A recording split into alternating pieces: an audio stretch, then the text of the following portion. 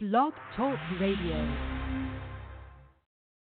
Hello, hello, hello, hello, hello. It's Let's Talk Trains on a Wednesday evening, which is unusual, but it is the best time for us to get together tonight for a special show we have for you, review of the 2019 NRHS Convention, 24 Hours of Saginaw, and the recent 261 trips.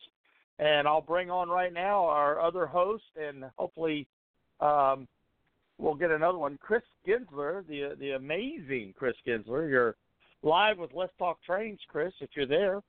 Yes, I am. I'm right here, Skip. All right, good. And we're waiting for Elizabeth to call in whenever she's ready. She's going to call in about 7:15. That's fine. Well, Chris, we can get started right away. Yeah, let's get started. It's open mic. It's open free. It's whatever we got going on. So why don't you let me introduce the convention, and then I'll let you chime in with the activities, and we'll just take it from there until Elizabeth. I want to talk about how I got there too. Okay, we can do that. Well, let me just set it like this. I won't get into anything. I just want to let people know the NRHS Convention was dubbed the Golden Spike Rails Convention. Many organizations participated. If you're living under a rock, then you know that the world celebrated the driving of the Golden Spike May 10th of 1869, this past May 10th, 2019. And the NRHS, National Railway Historical Society, had their convention held during this time between May 7th and May 11th. So without further ado, Chris and myself both had activities previous to this. I'm going to let Chris get started. Chris, if you'll bring us right up to day one of the 7th. Yes, I will. And then let me share what I did, and then we'll both get into the convention along with Elizabeth. Take it away, Mr. Guenzler. All right. Well, I drove to Salt Lake City because I wanted to have my car, and it was a lot cheaper to do that. So we left, caught our first train out at the Afton Canyon. It was a UP eastbound with a CSX engine in the consist.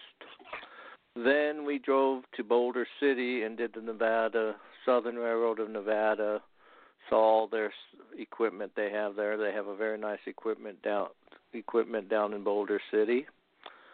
From there, we went to the Lake Mead National Recreation Area and drove through that to get to the place I really wanted to go to, was Valley of the Fire State Park, and that place was incredible for rocks and color and everything else.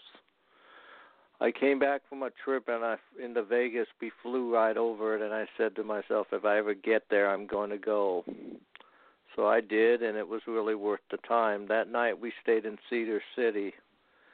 Next morning, we went to McDonald's, which was closed. Everything but the drive-thru was closed for reconstruction.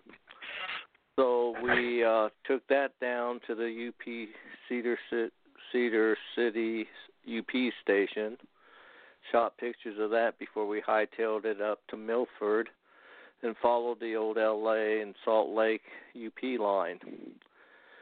We had a train, but we could not get to it, so north of Lindell, if you've ever seen a stack train back up, it's interesting. They had two guys on the rear end of it to protect the shove, and then they had to set out one of the cars in Lindell, so they backed up about 7 miles to do it. So that was the first train we shot.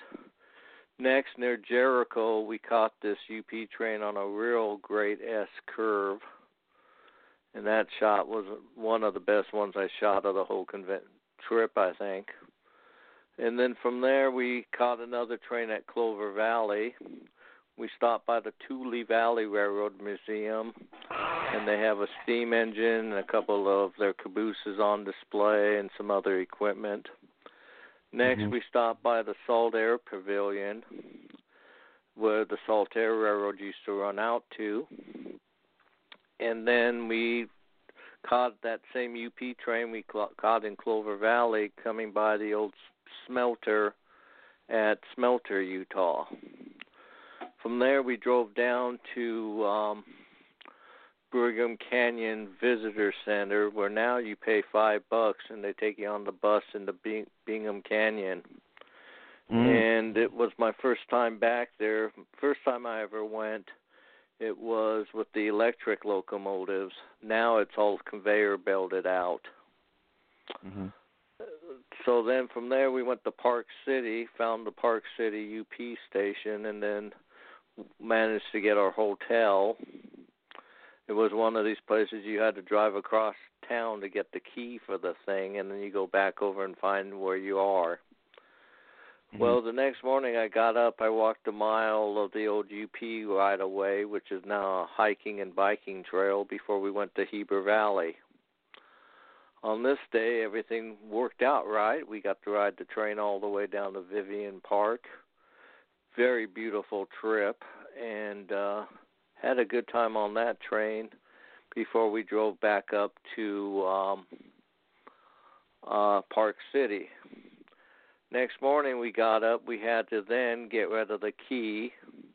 We stopped by McDonald's for our usual hotcakes and sausage for breakfast before we went to the Lagoon Amusement Park. We paid our $13 for parking and then got into the park free because of Jimmy Surlight. He was expecting us, and he walked us back to the railroad, where we got to shoot the steam train on the loop coming back into the station, and then they took us out before the park opened around the tracks. And that train was very interesting because it was one of those Crown-built locomotives, 040. And we took that on, you cross the bridge along the lagoon, and then you come by, cross another trestle, and then you come by their zoo at the lagoon park. And the first animal we saw was a lion, and he was licking his chops at us. So I'm going, I'm glad he's behind that fence because he looked like he wanted to have me for breakfast, I told Robin. And they have quite a collection of animals in there. And if you want to follow along, people, just go to my website, which is www.trainweb.org/Chris, and you can follow along with me. So after that, we rode the train. Jimmy took us over to the old Rattlesnake Railroad, which is now just the engine from that and some mine cars. And then he took us over to the Lagoons Railroad Museum. And in the Lagoon Railroad Museum, we got to see a very good collection of Lionel and American Flyer stuff. And as railroad museums go, this one was one of the better ones I had seen of toy trains. So from there, we went out to Promontory Point. Now, the first thing I did, I made Robin walk the Big Phil Trail with me. Well, that Big Phil was built by the Chinese, and paralleling it was a line that was built by the UP, which they used only for 18 months. The UP, where the Big Phil is, built a trestle. And after just 18 months, that trestle collapsed. So they then built the tracks back on the old Chinese right away. And when you see the only thing from space you can see is the Great Wall of China, I'm sure if you looked hard enough from space, you could probably see the Big Phil if you knew where to look on the Earth. It's that impressive. So then we drove over to the Promontory Visitor Center, and we had the whole place to ourselves. So I got pictures of the Jupiter, and I got pictures of the 119 with nobody in them. And then I shot a shot back across the desert with the two engines, and a couple of people are in that picture, but I didn't care. So after that, we drove down to the to the Spiral Jetty. That's about 22 miles to the northwest, and it is really an impressive thing to see. Now, of course, with the level of the lake is not as high on the north side, so the jetty is dry. So after we walked up the hill, after I walked up the hill to get the good picture looking down on it, Robin and I walked out onto the lake. And it's a great place to do panoramic pictures of the whole valley. With the Great Salt Lake in front of you, you can see all the way up to Idaho and all the way over to Promontory Point, the actual point. So then we came back to the national park, National Historical Site, and we took the East Otto Trail on our way back. And that was really nice. And we then found a Malad local in Corinne, Utah. And then we went down to Brigham City and caught another UP train that blocked the crossing for about 45 minutes. And I ended up having to walk around the front end of him to the chagrin of the conductor, who wasn't too happy with me doing it. He blew the horn at me.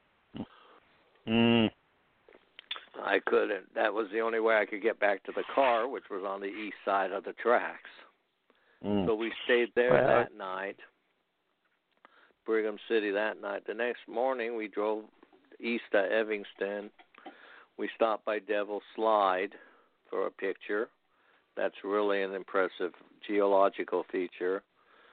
And then drove on over to Evanston. They were expecting me at 8:30 in the morning, so we got to visit the roundhouse and see the inside of it and all the equipment they have. They have 3 engines out in front. And then from there we waited for the big boy to come in. And, of course, I made the mistake of, we were on the station side. We should have stayed on the station side because we were on the side with the track it came in on, and it was just not a good scene. People were running in front of me when the train was coming in, and it wasn't a great picture. I left Evanston with a bad taste in my mouth. No. So we then drove back over, checked out the spot we were going to shoot the doubleheader when it came down at the Highway West Point. Stopped by Heber City for some Colonel Sanders before we drove down to Soldier Summit and caught 2 trains on Soldier Summit that afternoon. Stayed at the Riverside Motel, and then that was really nice.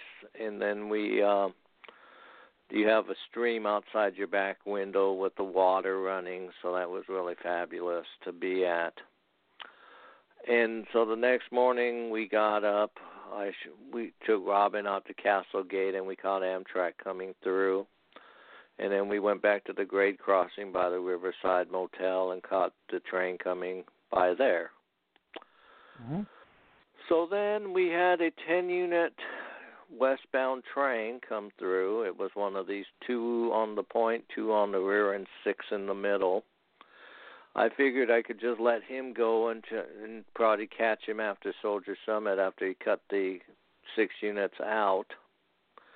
So then we caught the train at Narrows, coming and going there. And then I got the great idea, let's catch him coming out of the Thistle Tunnels. That was, of course, built after the Rio Grande Zephyr had come through there. And the Rio Grande Zephyr came through, and then the whole side of the mountain came down on the tracks. So to get the Zephyr back to back to Colorado, they had to run it across Wyoming on the UP. And the tracks were closed for about 5 months while they built the 2 new tunnels in Thistle. And there was a lake behind where it came down, and it was called Thistle Lake. And all the houses that had been down in Thistle were beached up on the end of the lake for years before they finally took them down. So we got down. Kept driving west, and then I said, Robin, you know what? We need to see a BNSF train. Sure enough, as soon as I say that, around the corner comes a BNSF train. We shoot him there, and then we shoot him at the east side of the Thistle Tunnels. So I got pictures on both sides of the Thistle tunnels.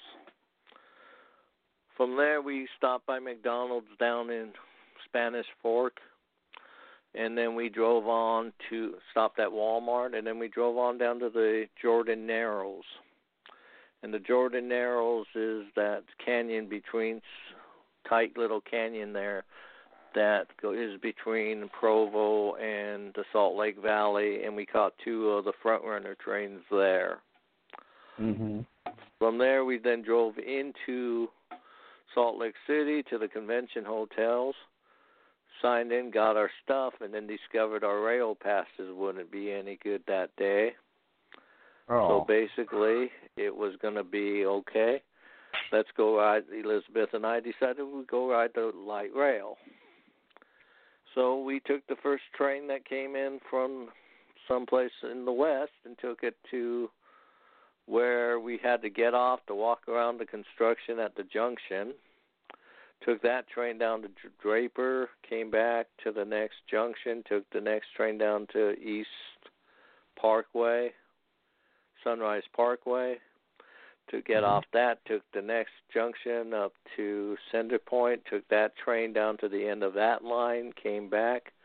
Center Point is where the Utah streetcar is, took the streetcar up to Sugar House, had lunch at the Habit, and then we came back. No, Robin and I did this. That's right, Robin and I did this.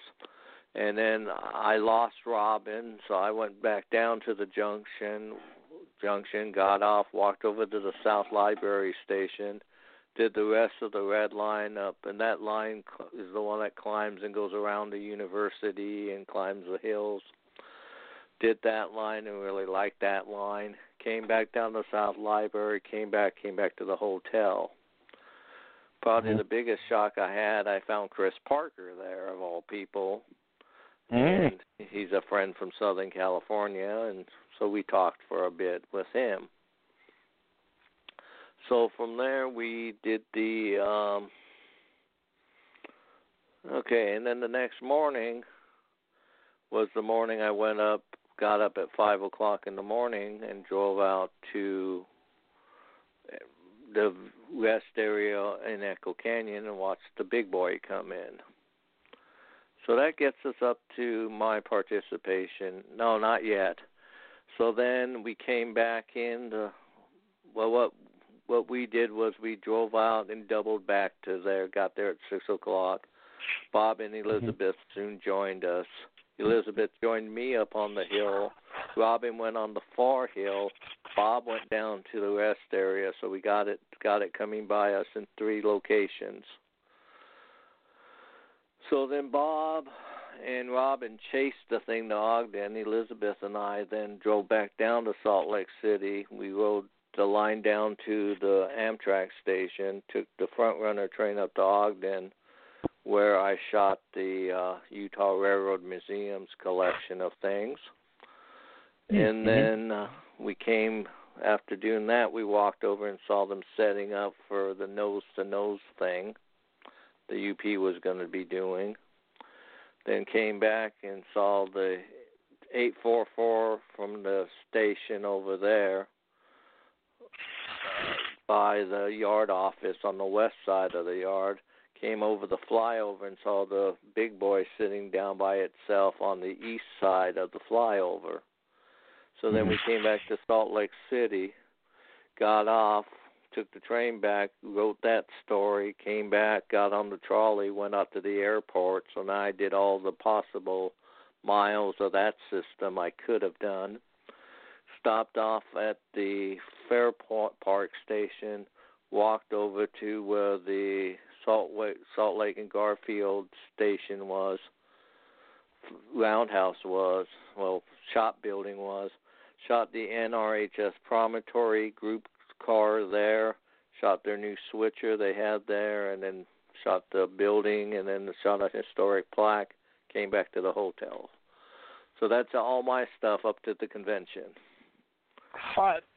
Very good, Chris. That's great. A lot of stuff you covered there on your way into the convention week. We got a call in. I assume it's Elizabeth. Let me bring her on and make sure and get her in on the conversation. Elizabeth, area code 425. Is that you? Yes, it is, Skip. How are you? I'm very good, very good. I'm glad you joined us. Chris just kicked us off with the show. He told us his lead-in activities up to Tuesday of the first day of the convention. I'm getting ready to talk about my adventure into the convention, and if you have something to share on your pre-days into the convention, we'd like for you to share it. So without further ado, let me just jump into mine. I noticed as I looked at Facebook and looked around the info webs, everybody had an adventure coming to this convention. Depending on where you came from, people included all kind of activities, and Chris just demonstrated what he does. Of course, Chris is a veteran. He does that stuff all the time, but I also did a few stops along the way. I brought a newcomer. His name was, I nicknamed him Railroad Bill, but his name is Bill Williams. God, I hope I got his name right. But Bill's a member of the North Texas chapter of National Railway Historical Society, and Bill's an older gentleman. He's a software analysis. He says, Skip, the two worst people in the world are lawyers and software developers. And I go, why is that? Because lawyers are self-explanatory, and software developers, they work every problem in the worst-case scenario, so they're worried about everything, And I go, how is that going to apply to our trip? Well, it applies because he wants to make sure we hit all our benchmarks on time, get to the hotel, get checked in, all this stuff, which I don't have a problem with that. But when you're on a vacation, you want to stop and smell the roses, and see the sights. And so we ventured out of Dallas on a Friday evening very late. We held up in a town called Childress, Texas. And I knew in Childress there was going to be a steam locomotive. So the next morning, the first thing we did before we got out of town, we ran over to the city park, and we shot Pacific number 501 for the Fort Worth and Denver Railroad. It's nicely restored. It's under a built shelter, although open on all ends. It's just like a big shed, and it's protected from the elements that way. Inside the cab, almost all the hardware is still there, all the knobs and gauges. It's actually pretty amazing it hasn't been pilfered at this point. But it's not easy to see this locomotive. You can't see it off the main road through town. You have to go look for it. So it's something I recommend you do anytime you're passing through Childress, Texas. So that was our first stop. We got a bunch of photos. We moved on to Amarillo, and, of course, everybody knows in Amarillo is the Madam Queen, which is a 210-4 locomotive, Santa Fe number 5000, and it's in downtown Amarillo. So we went and visited her, and she's doing nicely, although she has rusted rods, or what appears to be rusted rods. We don't know if that is a chemical on the rods to protect it, or is it rusting. So I don't know, but it's there in its big Texas glory. And then from Amarillo, we pushed on. Of course, when you're traveling Route 66, or in this case, Interstate 40, and you're out in the middle of the desert in New Mexico, everybody's got to stop at Klein's Corner. And it's a travel center. It's one of those, touristy trap places, but you go in, everything Indian is in there. I got myself a picture with a buffalo head.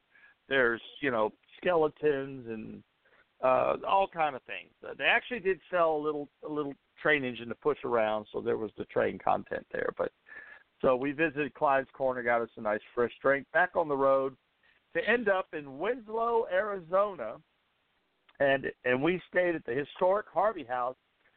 Forgive me if I don't say this right. The La Posada, or Posada. La Posada. La Posada. The La Posada. Yeah. The La Posada is not only a Harvey House hotel, it's an actual Amtrak stop for the Southwest Chief, if you can believe it. So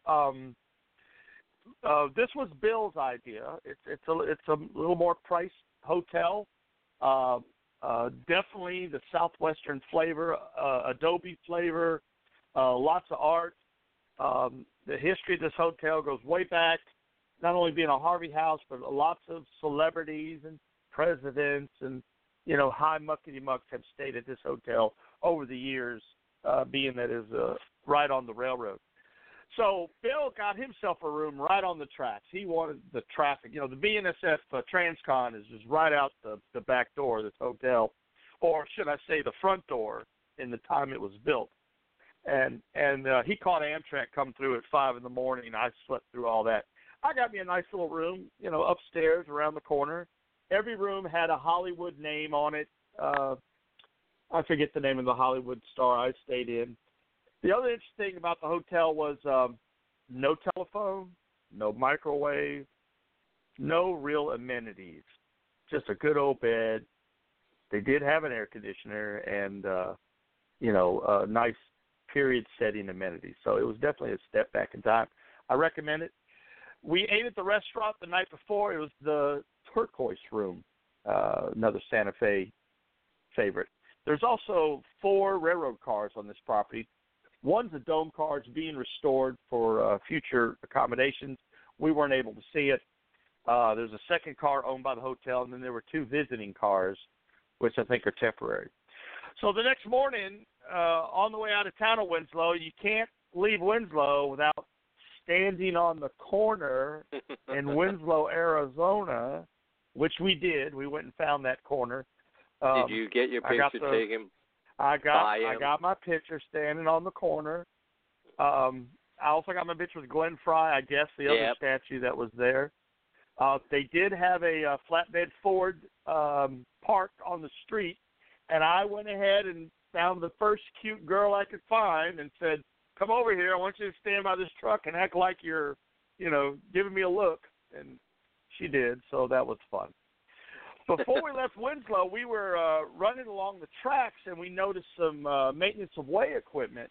And I said, whoa, whoa, whoa, whoa. So we pulled back around, and I guess this is where the Winslow station was, or there's a place called Winslow Station with Santa Fe influence, and they had a big a hook there from Amarillo painted in blue with yellow Santa Fe lettering, 5 Santa Fe cabooses, and then a support car for the hook train. Anyway, a nice exhibit. It's set up like a park, and you get to walk up next to it and all this stuff. One of the interesting signs I saw when I got there, it said, "Warning, danger, do not climb on railroad cars," because all the ladders were close by. And then after being there about 20 minutes, I got a picture of a young man, a local, who was high up on top of the cupola roof, along with that sign that says, "Warning, danger, do not climb." So I guess the locals don't read very well. No, they don't. From there, guess not. From there, we headed north towards Utah through Arizona. We got across the Utah state line, and our stop that night was the Caboose Village in Candy Rock, Utah. I don't think that's the original name of the town, but it is the name of the town now, and it's named after Candy Rock Mountain Resort. And there's actually, when you get there, there is a facade or a side of the mountain that's colored, I guess, in what you would say yellow and white. It looks like a bunch of sulfur. And I asked about the mountain, and they said, yeah, they named it Candy Rock Mountain, and there's some kind of candy stream or something in the back. And in this area, the uranium was pushing against, gold or sulfur or something, and it made the color of the mountain. Anyway, some man worked for the railroad. There used to be a narrow gauge railroad that came through this area during the mining days. It's not there anymore. It's abandoned. Excuse me. And he worked for the railroads, and it was just his little dream. He started buying cabooses and boxcars and whatnot, converted them into overnight cabins, and we stayed in the Rio Grande caboose. It had a cupola. There was a bed up top, but no curtains, so I didn't stay in that. I stayed in the other side of the caboose, and Bill stayed in the front side. But there's a nice porch and a barbecue pit, and you really could stay and hang out and enjoy the stream and enjoy the countryside. So we were starving. There was nothing to eat in the area. It's a little bitty sleepy town, so we had to drive 15 miles to get something to eat, come back, sleep. We heard a grizzly bear that night roaming around, although we were safe in our caboose, so nothing happened, but definitely out in the wild. If you ever visit there, they have at least, 10 cabooses, 2 box cars converted into suites. It's priced about $100, $125, I think, a night. We were there. Apparently, we were there off season, so we got our choice. I think we were the only one on the property besides the maintenance man. So that was our night there, and then we took off the next morning and made it all the way to Ogden or Salt Lake. I dropped off Bill at the hotel, and I drove up to Ogden the day before the convention to see what Chris saw, the assembling of the UP site where they were going to join the locomotives, and quickly got a few shots of Union Station before all the chaos began, and was treated to a live broadcast of the local TV station, and the mayor was there, and the afternoon TV personalities were there, and they were talking about all the activities and everything that was about to happen, and so what I did was, these little scooters you can rent in town. So I rented me a scooter so I could run up and down and see the stuff, and I intentionally drove my scooter behind the broadcast live. So that's how I got on TV. And, the police are looking at me like, what are you doing? And I just scooted along, and then they said, photobombing their show. Exactly. And I asked them, is this recorded? They said, no, it's live. And so there's no way to prove that fun activity happened. So that brings me up to the day before or Tuesday or whatever before, Tuesday. And so now I'd like to turn it over to Miss Elizabeth. Elizabeth, do you have any fun activities when you left your home up to the day of the convention? Absolutely. So this year I was asked, actually it was last year, but last year I was asked to be on the convention committee for this convention and next year's. So obviously we did have to leave earlier than we probably otherwise would have. So Sunday, May the 5th, we flew from Seattle to Salt Lake City, checked into the hotel, and then rode the red line out to Daybreak and back to Salt Lake Central. One of my other hobbies is musical theater, and the musical Aladdin was playing at the Eccles Center in Salt Lake. And we had actually seen basically a preview of Aladdin when it was here in Seattle. The Fifth Avenue Theater had an early tryout of it a couple of years ago. And so we definitely wanted to see the fully fledged version of the show, which was excellent. So that was our Sunday. Then Monday we drove, just looking at my notes here, we took the front runner up to Ogden, and I don't think Bob had ever been there before, and I know I certainly haven't. So we took photos of all the equipment on display outside and the UP passenger cars, and then we went through the Experience UP car, which unfortunately we had to pay for. I thought we would, as it was the week of all the celebrations, I would have thought it would be free for anyone, but it wasn't. So then after we did all that, we got back on the front runner and rode the full line down to Provo, and then went from Provo back to Salt Lake Central, rode another part of the red line, and went to one of our favorite restaurants, the Old Spaghetti Factory, for dinner. Then Tuesday, naturally we wanted to go to Promontory before all the crowds descended upon it on the Friday. So we drove up to Promontory and took photos of the engines in the engine house. They weren't doing any more public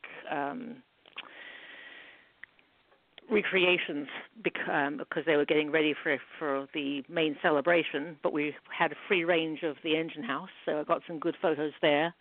Then we drove out to Spiral Jetty. We were able to take photos of that, and unfortunately the tide was out, but it was a much longer drive from Promontory to Spiral Jetty than I expected, but it was well worth it. And I was quite impressed. There was a plaque explaining about the history of Spiral Jetty. And my boss is very involved with the Boy Scouts of America, and so I've become aware of BSA, and I help him with his volunteer work. And I was very impressed to see that the plaque was an Eagle Scout project. Yes, it was. So then the registration desk opened at 2:00, and being on the committee, my services could have been needed. So we left Spiral Jetty and stopped at Brigham City for lunch at the old grist mill, which is an excellent it's an old mill, and it's a restaurant, and they make all the food for you. It was a really, really nice little place to go. Then we drove back down to Salt Lake City, and I did help with the registration room. And then actually, yes, on the where we still were at Brigham City, we stopped at the old station and took a couple of photographs, and actually got inside and were able to take photographs and buy a couple of souvenirs.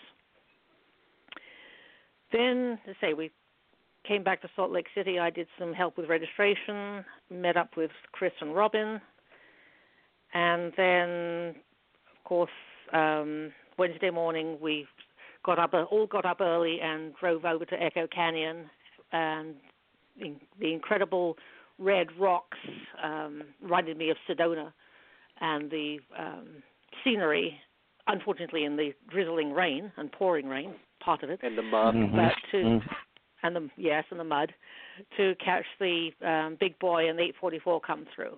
So that was incredible.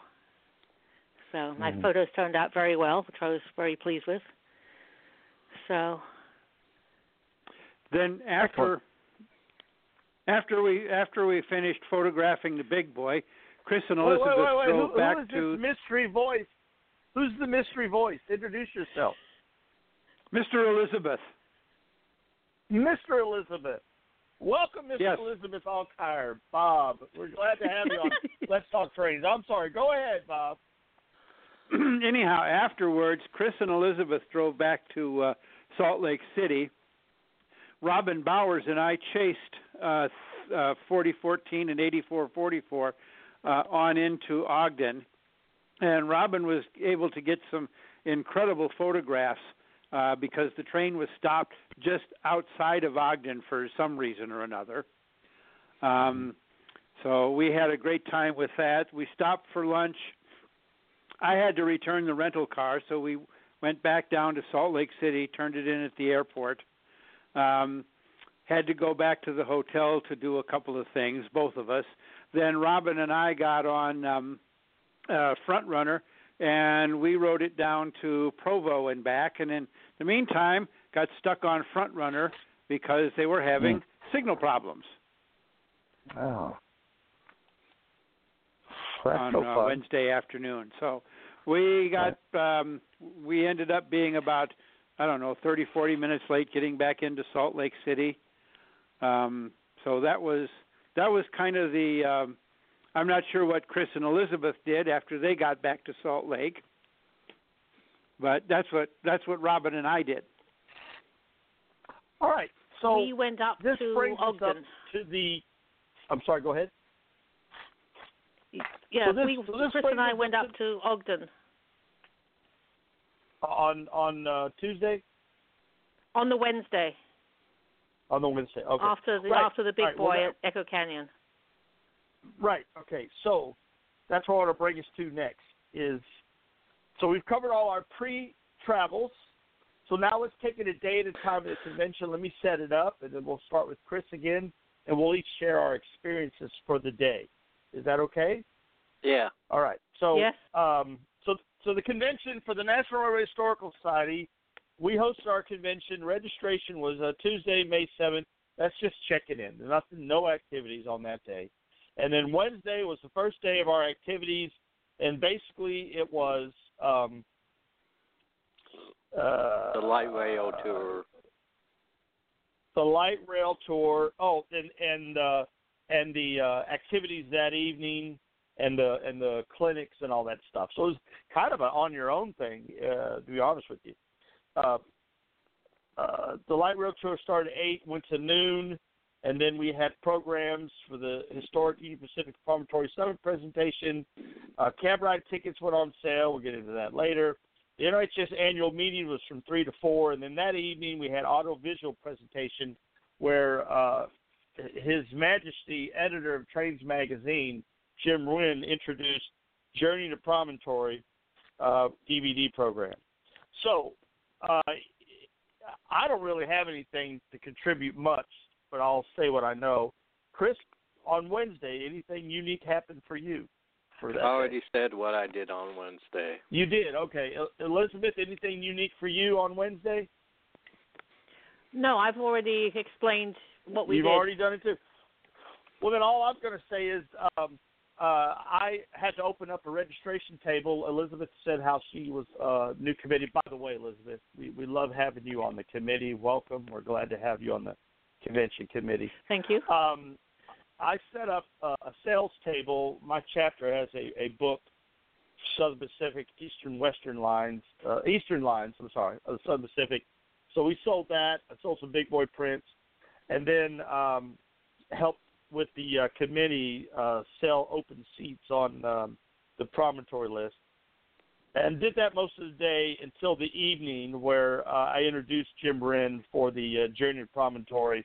It's a DVD program. It's sold by Trains Magazine. If you want a nice historical perspective on all the events related to Promontory, I recommend the DVD. All right, so that's Wednesday. Now let's move on to Thursday. Thursday was the first big day of activities.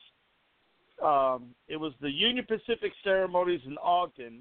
This is really an Ogden celebration, not an NRHS thing, but the NRHS provided you an opportunity to buy a week pass on the front runner and light rail system. And then that morning, you get up and we go. So, Chris, you take it away. How was your Thursday? Well, my Thursday started early. It started for the 6:24 train to Ogden.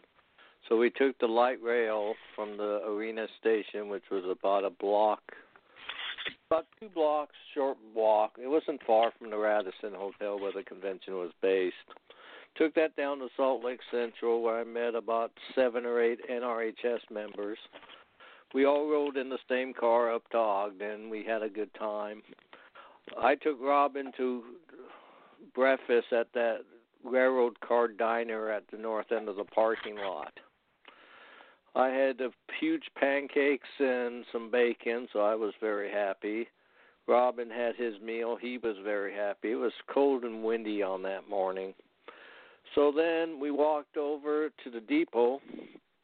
I walked into the depot trying to find out where the press was supposed to be. Well, this little girl sees me. She said, "I'll take you over to it." I said, "Thank you, my dear."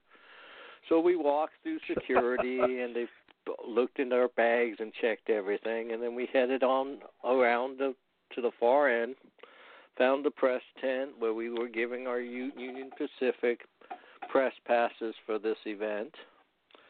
And so that allowed us to be right down at the front where I wanted to be. So, of course, I'm sitting there, and I first walk all the way over and get a good shot of the 844, and I'm in my spot, so when the big boy comes by me, I'm ready for it. And what was kind of funny about this whole thing was, 844 had been sitting there, so every time that engine would just release some smoke, the crowd went nuts. So the crowd would cheer, and then it would whistle, and the big boy down there would whistle, and they did this whistling contest back and forth. And then the front runner trains would come on the bypass. He would honk, 844 would honk, the big boy would honk, and they were all just having a good time honking at each other. So about half an hour before the production, the nosing was going to happen, they put on these big video screens, some presentations. Well, I had to get people from our group to turn around and look at it because they were totally oblivious. They thought something was going to happen in front of them when it was all happening behind them. And the UP put on a very good show. This was strictly a Union Pacific production, and it was really quite nicely. And then they had a little, okay, this is the, director, CEO of the Union Pacific Railroad to the 4014. Come in. 4014, you have my permission to start your move down to us. Do you copy that? Yes. 4014 has permission from the UP CEO to make the move. So then he starts moving, and about that time a front rail train comes across, and he's going really slow, and I'm going, he just wants to spoil everybody's picture. Right. But he kept on going. That was a photobomb.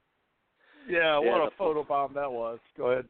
Photobomb. So he just kept on going. He got out of sight, and then they brought in the 4014 across. I got some good pictures of that, and then got the nose-to-nose from that location. So I did really well with my pictures. Okay. All right, Elizabeth, what's your fun activities for that day?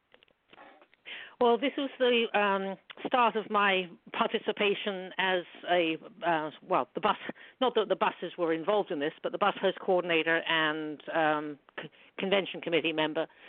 So I had organized certain hosts to either be in the lobby directing people to the arena station, because the hotel was basically in the middle of arena station and Temple Square station.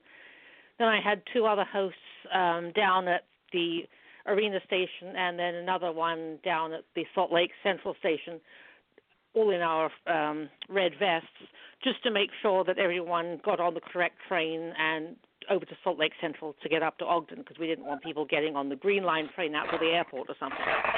So that all worked well. And then Bob and I got on the 8:25 front-runner train up to Ogden. I think, Bob, you went up on the grandstand, didn't you? Yeah, I by the time, excuse me, by the time we got there, the place was well mobbed, and trying to get up close was next to impossible. So there were a bunch of grandstands back toward the back. So, and they had a few empty seats. So I worked my way up into the grandstand and went up to the top of the grandstand and took all of my photos from there. Right. And I was able to get into the handicapped area, so I was able to get some good photos of 844 without people. And then I had to move out because, of course, I'm not handicapped. But I managed to get some, semi-decent photos. I was basically in front of the stage area. So I did all that, saw all the nose-to-nose stuff. And then once that was over, I didn't really need to spend any other time there. So met up with Chris, and we walked back to the station and rode the whole line of front runner down to Provo, and then back to Murray Central, where we took the S-Line streetcar for my first time, and had lunch at the Habit.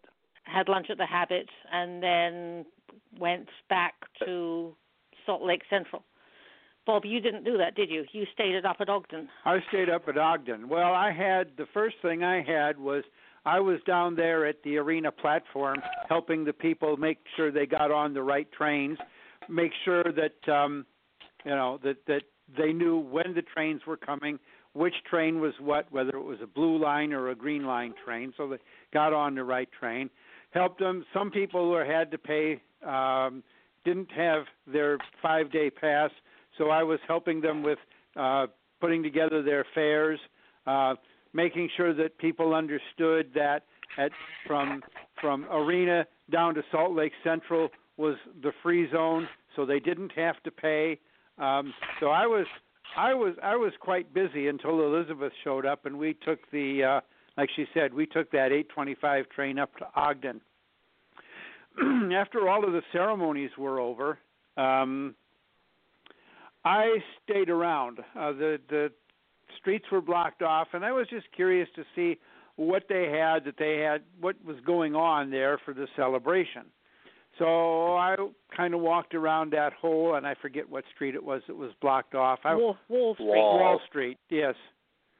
So I walked around Wall Street, looked at all the vendors that were set up there, bought a bunch of souvenirs, walked back to the station, and ran into a friend of ours, the artist friend of ours, J. Craig Thorpe. He had a bunch of prints that he was selling, one of which was a big boy print that he basically started on his own, and I was involved in helping him put together some of the scenes that he finally used for that print. And it's an excellent print, and I highly recommend getting it. And you can order it from him at jcraigthorpe.com. Yeah, I agree. I saw the same print. Very nice. Yes. From there, it was time to head back. I decided to head back, so I got on the front runner, rode back to Salt Lake Central. Can't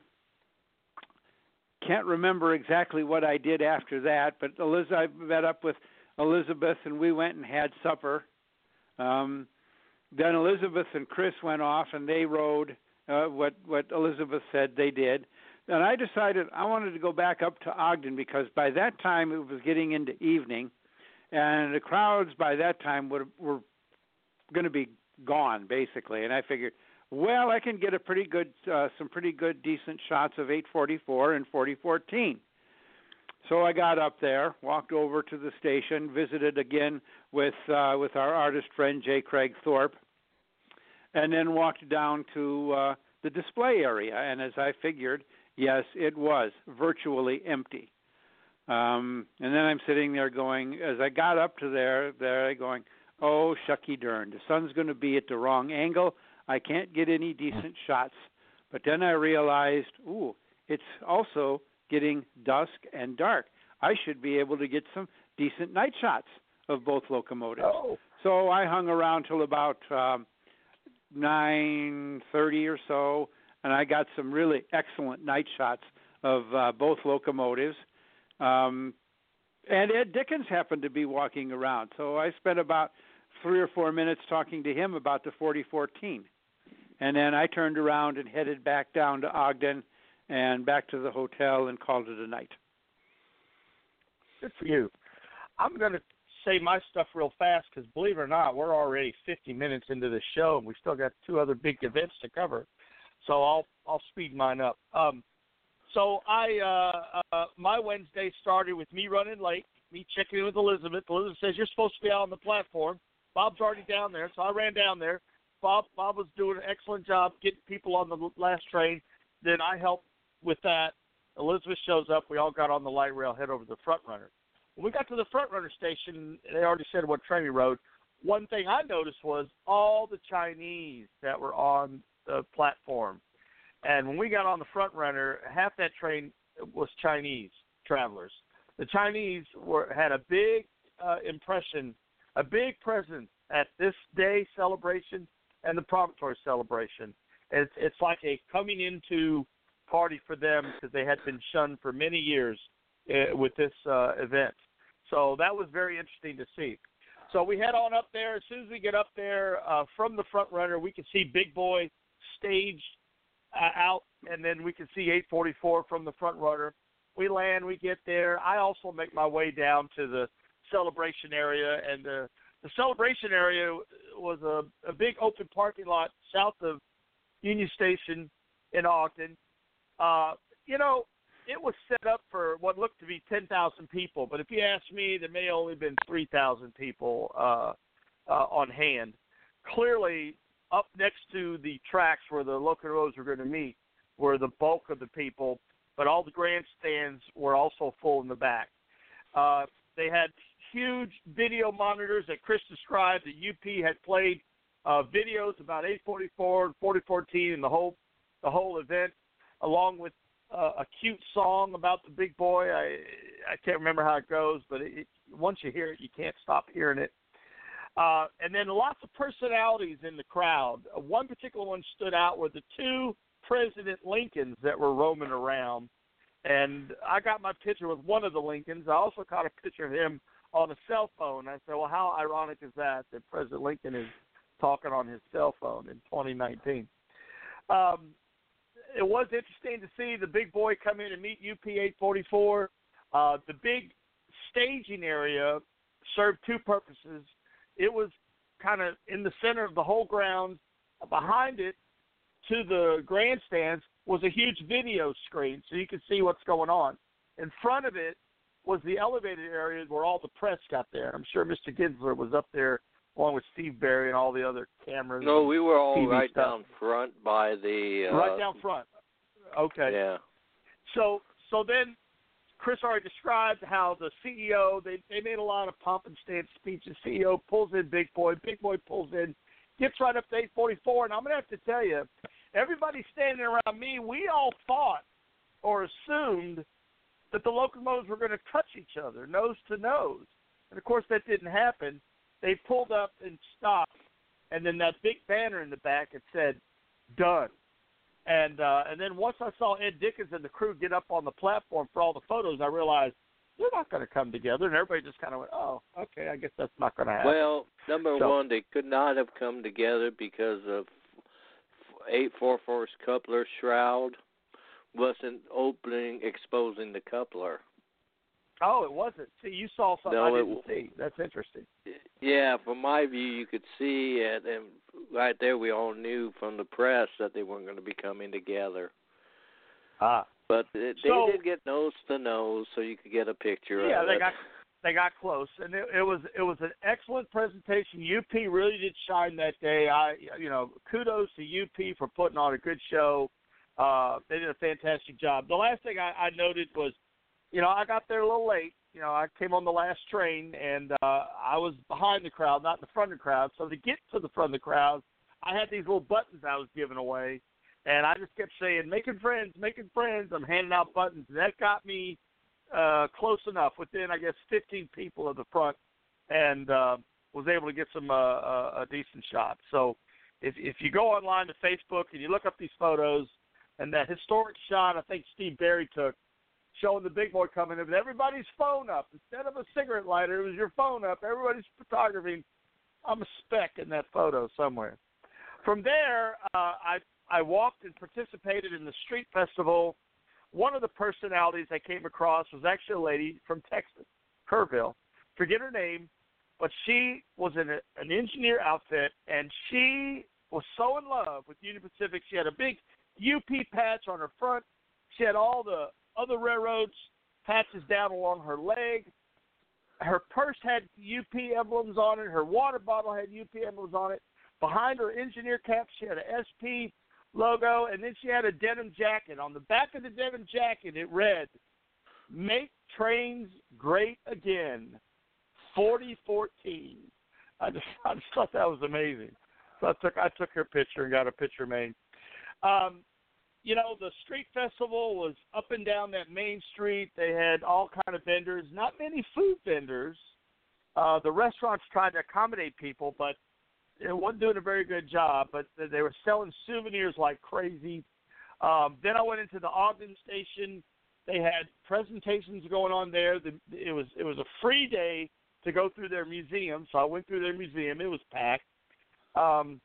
I did catch a couple of the presentations. One was by the Chinese representative. I learned a lot in their effort to rewrite history, or should I say re-expose history to the Chinese influence. All we hear about the Promontory Summit and the building of the railroad was there was 10,000 Chinese.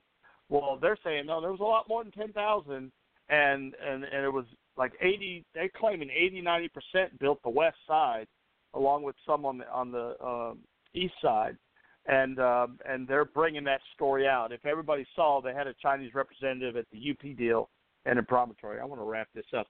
So the last few things I noticed was I also heard the Brigham Young presentation and how he brought the Mormons in.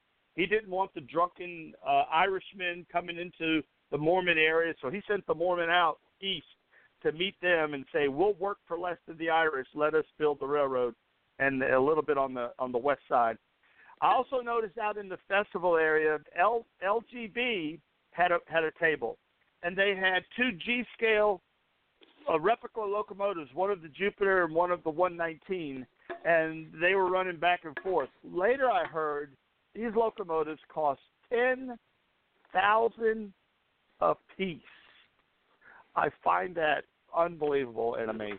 So I'll let that wrap up. I spent the rest of the day just enjoying the sights, smells, and scenes. I caught the front runner back that afternoon. Big Boy and UPA 44 were still nose to nose as I passed by on the front runner heading back to the hotel. All right, I'm done with that day. Let's move on. We're at the top of the hour. This is Let's Talk Trains. We're glad you're listening with us. Our guests today are Chris Guenzler, the amazing Chris Guenzler, Elizabeth Alkire, and Mr. Elizabeth Alkire, otherwise known as Bob, and your host, Skip Waters from Dallas. So we thank you for listening to Let's Talk Trains. Yes, we never did give my rail miles. It's 1,582,760.9. Excellent. All right. Yeah. All right. So that's Thank taken you for that, care Chris. of. You're welcome. Yes, good. It is. We have it documented. All right. Now moving on to Friday. Friday was May 10th. That was a sold-out event. It's interesting. It's a free event, but you had to buy a parking ticket for your automobile, or you had to buy a bus ticket. The NRHS bought 8 bus tickets. We were almost sold out, but the days leading up to it, I was busy on Facebook selling the last 40 seats, and we sold them all, made an extra $2,000, and this was Elizabeth's coming out date for bus host, and let me tell you, she did a fantastic job. I don't care what anybody says. I love Elizabeth. She did great. Red We all dots learned forever. Yes, she did. That's right. Red dots forever. Right. And the dots that made history, I think they've been retired after this event, but it was a good event. So Chris, go on and tell us your Promontory event activities. Well, I was on bus number 1, so we got to face the traffic right away once we got off of the main interstate up there. And there was a Walmart truck right in front of us, and I'm just thinking, this poor guy, he just chose the wrong day to be driving this road. But when we got to the junction for Promontory, he went that way, and so I pointed out the Corinne Freight House when we came by it and showed him where the grade was coming up the valley. And all my bus people really enjoy that when I give them the information. And then when we came by the big field, I said, I hiked that over there, and I'll show you where you hike it from. And then this road over here, this is the auto trail. So if you ever come back here, make sure you take that. And they go, well, yeah, we will. So then we came by that single flag thing, all the flags. So it kind of was impressive going in there. Once we got past the last of the people turning, we came right in. They dropped us off. Now, here was the problem. We got there and nobody knew where to go. So I'm calling John Goodman on the radio, and that's not working. So I basically take the people and we walk over. And, the railway and locomotive thing have all these seats, but they only had like 60 people. So some of our NRHS members stayed there. Some of them then followed me, and we walked all the way. Once I got a hold of John, I walked them all the way around and got them to the seats. Then I walked back and got the next group of bus people to the seats. And I walked back and got the next group of bus people to their seats. And then I got the next group of bus people back to their seats. And then I got the next bus group. So I did that for 7 buses. Good for back you. and forth. That's how much I love my NRHS members. So then I finally had a moment where I could go get my press pass. So my press pass allowed me to be on the press stand. Well, the press stand would have been fine had they not allowed people to stand on the railroad right below the press thing. But they were all up there standing to get their view. So Tom Salvo and me are sitting and going, this press thing is 5 feet too short. And he goes, and I go, yeah, you're right, Tom. Bad planning. So anyway, so my scenes of the Promontory thing was over this sea of people, and I just shot the best I could. And I got some decent shots of it, and then I watched the presentation of the caboose, when the caboose came between them, and they did the Theater Judah show. And by that point, it was now time for me to go back and try to get the people on bus number 1. So, of course, I have all these NRHS members coming up saying, can I get on bus number 1? I go, well, what number do you have? 3? No, you get on bus number 3, but wait around here for bus number 3 to get on. First it will be my bus, bus number 1, then it will be bus number 2, and bus number 3. So then, I had some people out there that refused to go find Elizabeth. And I said, well, then, you make a choice. It's going to be the last bus for you, or you go find Elizabeth. So finally, his buddy tells him, let's go find Elizabeth. So off they went. So after I counted 58 buses go by me, that's a lot of buses, our bus number 1 finally arrived. So I carefully counted off, making sure everybody had bus number 1. All my bus number 1s got on. As soon as I counted the last one and got them all on, I had the driver close the door, and we took off to come back. Then bus number 2 followed, and we all got back. We did not leave anybody out in the Utah desert. And I think everybody in the NRHS who was out there should thank Elizabeth, because she was the one that got them all back. So good job, Elizabeth. Thank you, Chris. I knew you were overwhelmed, but you did it with great style. So that was Thank you. It was a challenge, yes.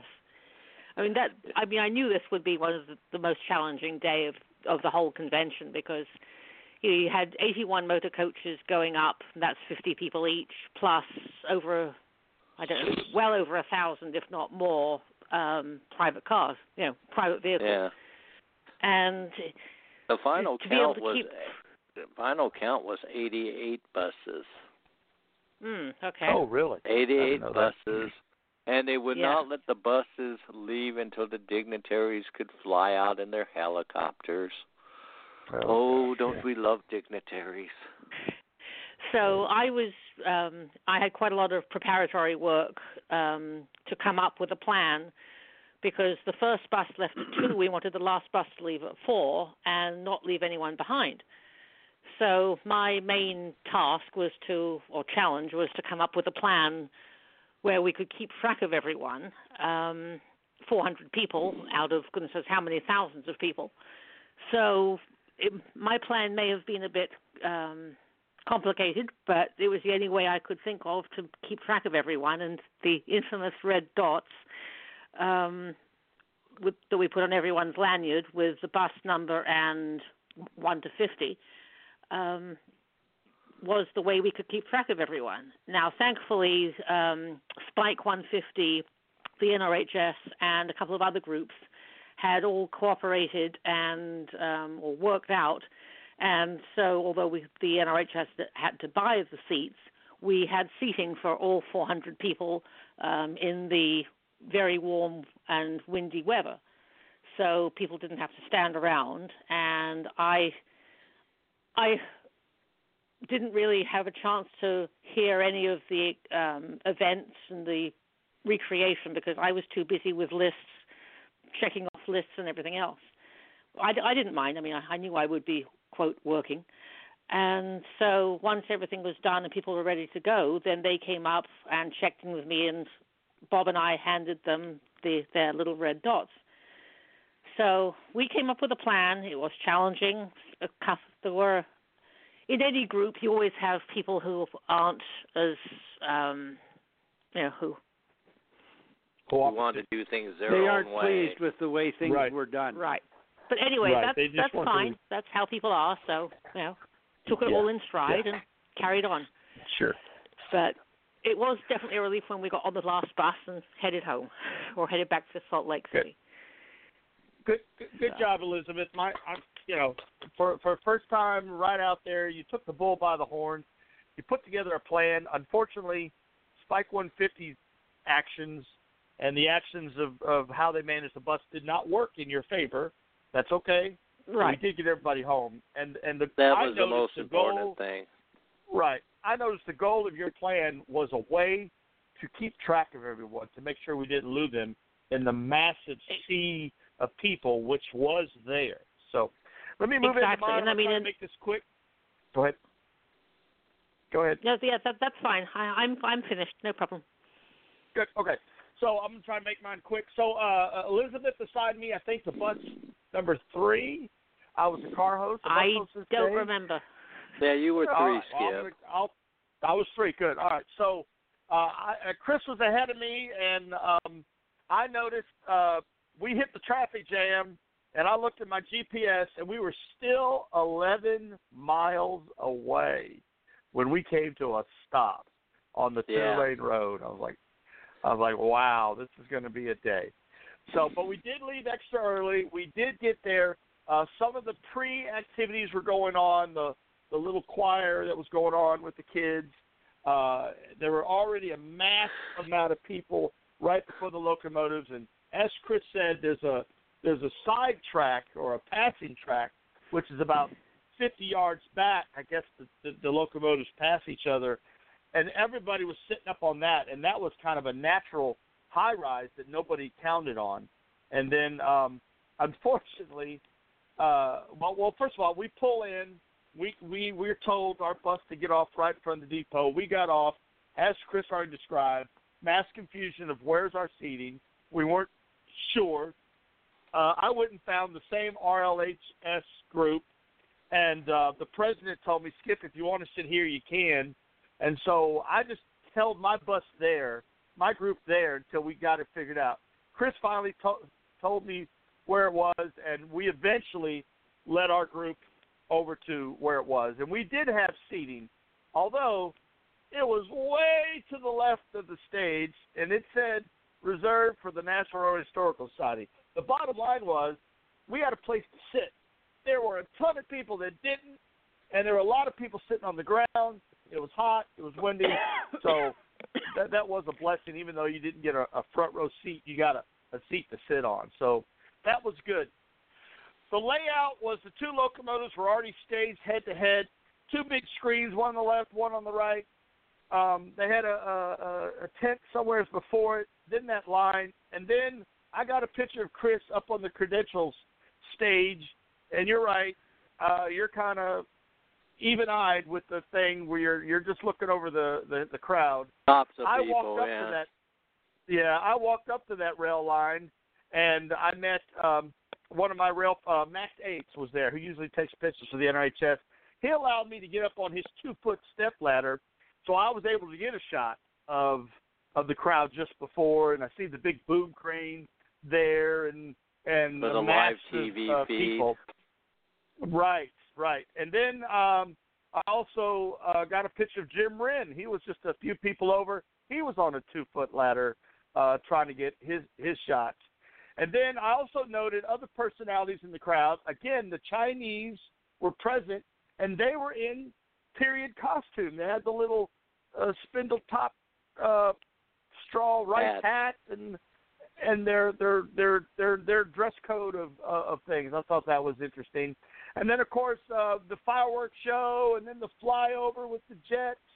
And then, if you look around the area, there was an encampment of an old stagecoach with what used to be the wagon train, and that TP set up. There was also, I guess, a version of the Hell on Wheels spring uptown of stuff, and these were play areas, sitting areas. Some of them had podiums for speeches. They had a food truck city, and the food actually went pretty quick. I thought that was pretty good. And then to close out what Elizabeth said, you know, I was part of the bus thing, and John Goodman said everybody gets on the bus they were assigned. That was important. So everybody was following those rules. And like Chris said, we were telling people, if you don't have your dot, you got to go all the way to where Elizabeth was, which was way around where the seating was, get your dot, then come back, and you had to wait for the bus. So all that is what it is. And Elizabeth, again, you did the best you possibly could. I congratulate you for weathering that storm. But here's where it got beyond Elizabeth's capacity. They wouldn't let the buses out. No. We sat and waited an extra 45 minutes, almost an hour, just to get bus one when we were ready to go. If the buses would have been on time, Elizabeth's plan would have worked flawlessly. But because the buses weren't on time, people started stacking up. And that's all I'm going to say about it. The last thing is, I noticed the UPSP buses all got out. All their buses got out before our buses got out. The only thing I can come up with that happened was whoever was monitoring the bus lot, when they saw Union Pacific on the bus, they probably thought that was Union Pacific Railroad and stuck them in the front, and they got out first. Anyway, we all got out. We made it. All right. So we got back to here's that a good night, one. The only thing I can say that happened is we're at the hotel, and there was a fireworks show about 10 o'clock out of the blue right outside the hotel, and everybody's like, what is going on? Well, that evening there was supposed to be a city celebration in Salt Lake City, and they had canceled it, but they didn't cancel the fireworks show.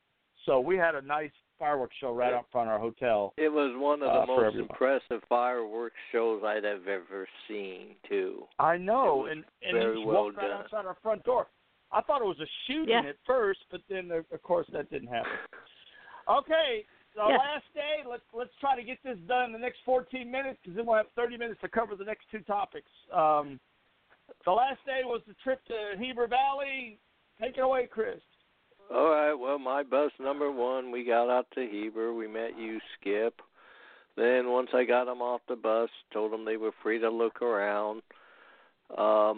I went and shot my picture of the train so I'd have it for the story, and then I'd said on my bus, I said, if anybody wants to go down to the two stations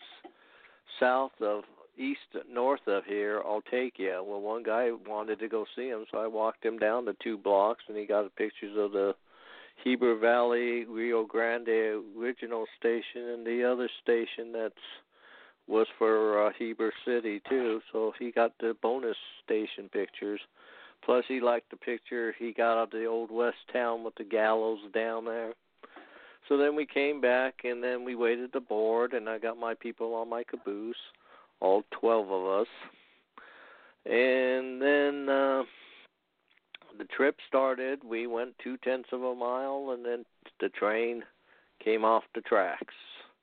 And the rear part of the engine came off, and the front truck of the business car came off. So, me being the great NRHS car host I am, I quickly found the history of the railroad in the caboose and embellished it like a child story, where I'm saying such things as, in 1939, they built the highway into the Heber Valley. And that highway then stole all the sheep away from the railroad because they could truck them down to market faster. Bad highway. And just had them all cracking up back there. So then, of course, they announced the trip is not going to happen. So I said, okay. Walked out. Got my people off the caboose, walked to my bus. My bus driver and me got talking, and he goes, Chris, we could go via I said, could we go back via Provo so they could at least see where the railroad goes? And my bus driver says, well, it's not any longer to go back that way. Yeah, why don't you call John Goodman. So I called John on the radio and say, John, can my bus go back via Provo Canyon?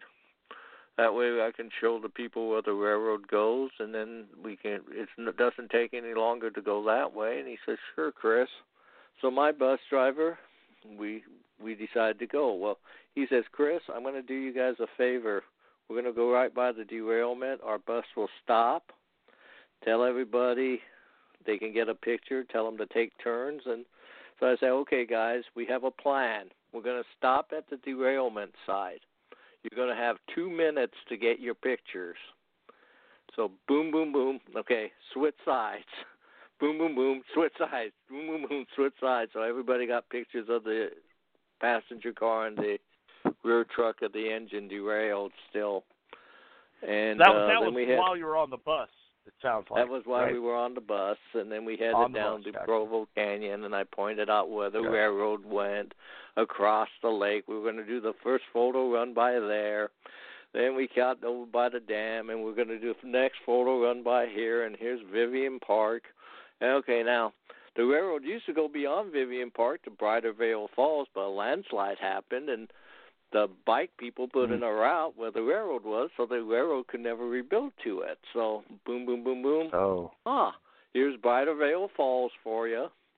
And then we got on the interstate and said, now that's Bingham Canyon over there, and for $5 they'll take you into the canyon, and you make sure you do that if you have some time here. And then we got back to Salt Lake City, and then I immediately, when Robin got there, we left and we drove straight to Ely, Nevada. Now, I went into the station and said we were going to stay in the bunkhouse, and the guy says, well, Chris, nobody will be here to get you into the bunkhouse until after the train comes back, and the train's up in Robinson Canyon. Okay. So we drove out to Robinson Canyon and found the train on the Y. So then we got shots of them coming off of the Y at one of the grade crossings and then coming out of the tunnel. Then we got back to the station right after the train got there. We stopped by the White Pine Historical Society thing. They have some railroad cars, the Curry Creek Station, and a electric locomotive that used to be used in that area. And then we, from there, went into the station, walked over to the bunkhouse, got shown our room.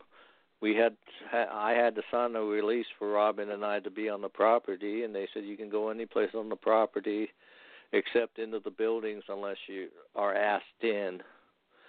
So the engine had gone around the Y, and then he was coming back to the engine house. So Robin and I walked over there and got some excellent shots of him coming up to the switch, stopping to throw the switch, and then we got to watch him dump the ash out of it. And then the next day we rode the train up Robinson Canyon, and beyond the Y they have an Old West town where they have a shootout at the tail end of the Y where they have a shootout, and we all had a good time. And then we drove basically straight back all the way back to Santa Ana after that. So that was my whole trip home on that one day. Well, 2 days. Oh, good. Well, then you covered the rest of the trip. That's good. Elizabeth, what's your take on the Heber Valley Day trip? Well, little did I know that would be my first derailment. So anyway, again, I was bus host coordinator, so we had our morning safety briefing and gave all the bus hosts specific instructions for various things, and took the buses out there. I let everyone go and take photos of everything they wanted, and of course I started clicking my film camera quite frequently to take all photos of all the consist of everything, including that wonderful Boston and Maine GP9, and then boarded the business car because I was going to be car hosting in that car, looking forward to my first trip on the Heber Valley, and then we go 0.2 of a mile and we derail.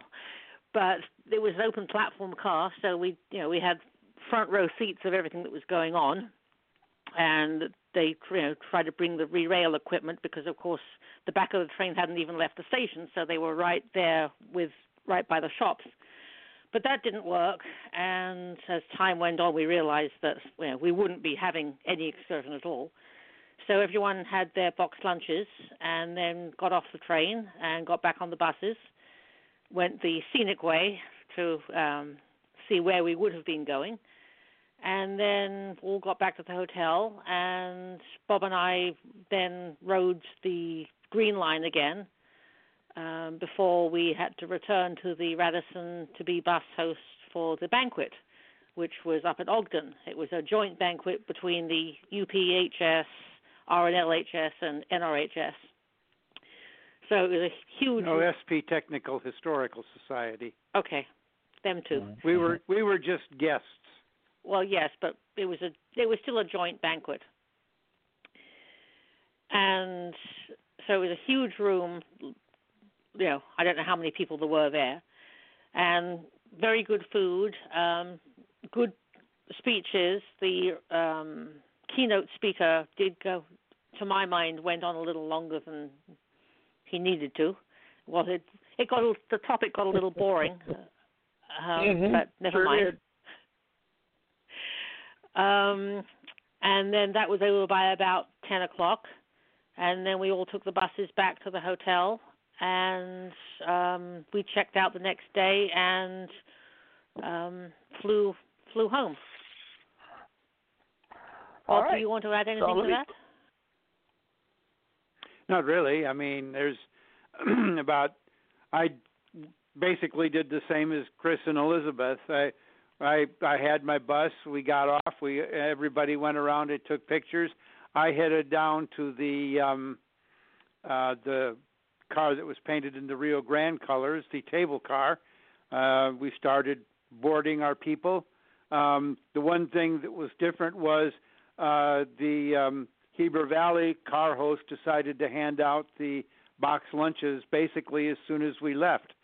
So they started walking down and saying, "What do you want?" I says, "Hold it." I says, "Okay, everybody who wants roast beef, raise your hand." So they went and did all the roast beef and so on down the line. And they thought that was pretty impressive because all they were going to do was walk back and forth and see who wanted what and hand them out individually. And then, like Elizabeth said, we left. We came to a screeching halt because we had derailed.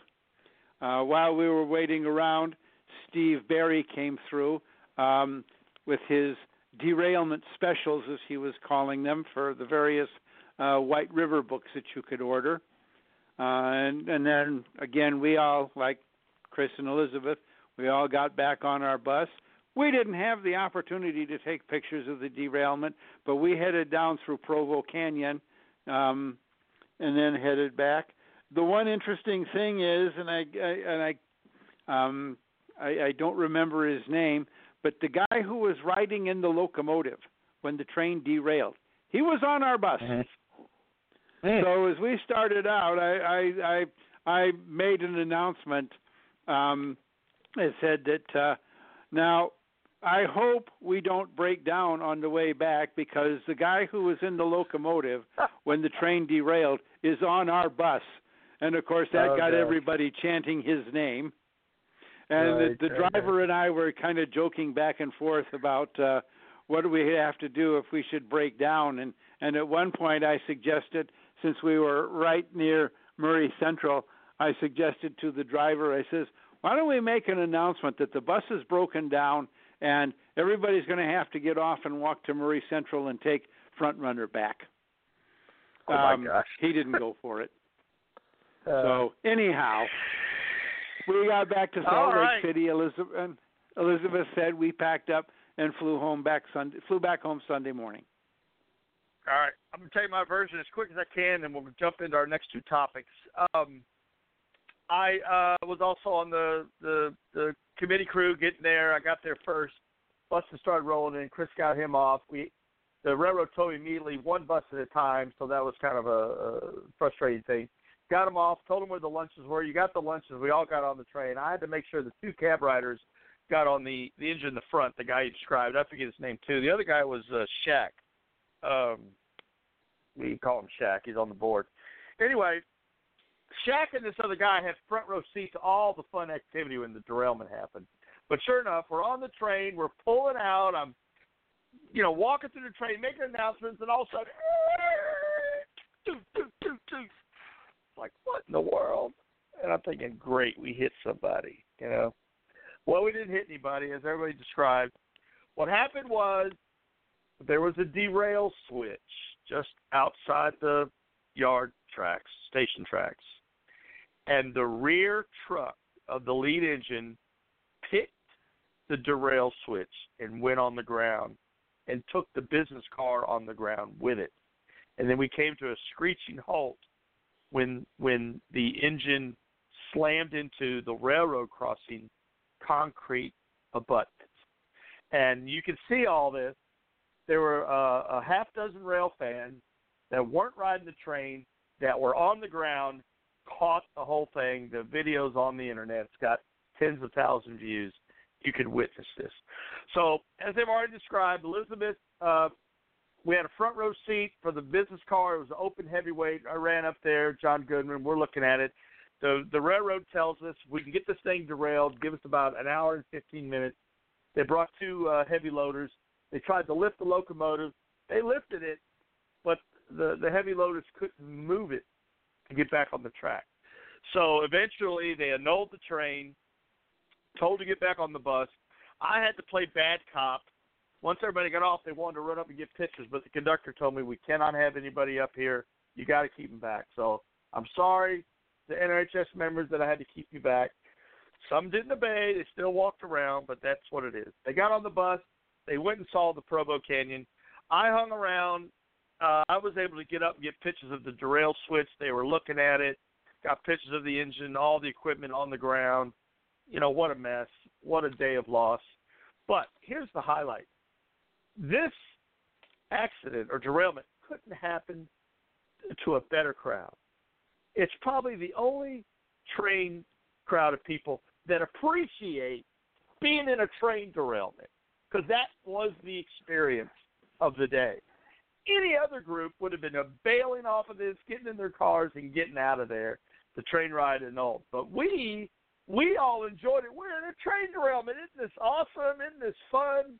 And we had our lunch and we had a good time. So I just, now if financially, NRHS lost a lot of money. They're still processing how the refunds, if refunds. I can't actually speak about that's going to happen, so we'll see what happens. Anyway, so I didn't do anything else. I went and had dinner. I went home. I rested. Done. Next day was the big chase for the big boy. I'm not going to go into that because I don't want to take up the rest of the time, but let me just say this. I caught Big Boy as it entered Weber Canyon, and winging it, I got my truck right out in front. I have photos on Facebook. I led the pack for a good portion and caught and did some pacing shots, 6 and 10 minutes. I did it twice. I got yelled at on Facebook for hogging the lane. I didn't hog the lane. I was just smart enough to know how to get out front because this wasn't my first rodeo. All right, so that pretty much is the convention. We have about 28 minutes left. Chris, I'm just going to let you talk about 24 Saginaw because you were my guest. Let me set it up, and then when we're done, we'll move into 261. Real quick, 24 Saginaw is a rail watch event that the North Texas chapter hosts every year for 24 hours, the Friday and Saturday of Memorial Day weekend. We start at 7 p.m. to 7 p.m., and, yep, like I said, we just sit there and watch trains go by. We count them. This year we had 57 trains. We have programming every hour. I invited Chris Guenzler to come from Southern California to be our guest. Chris put on a couple of programs for me.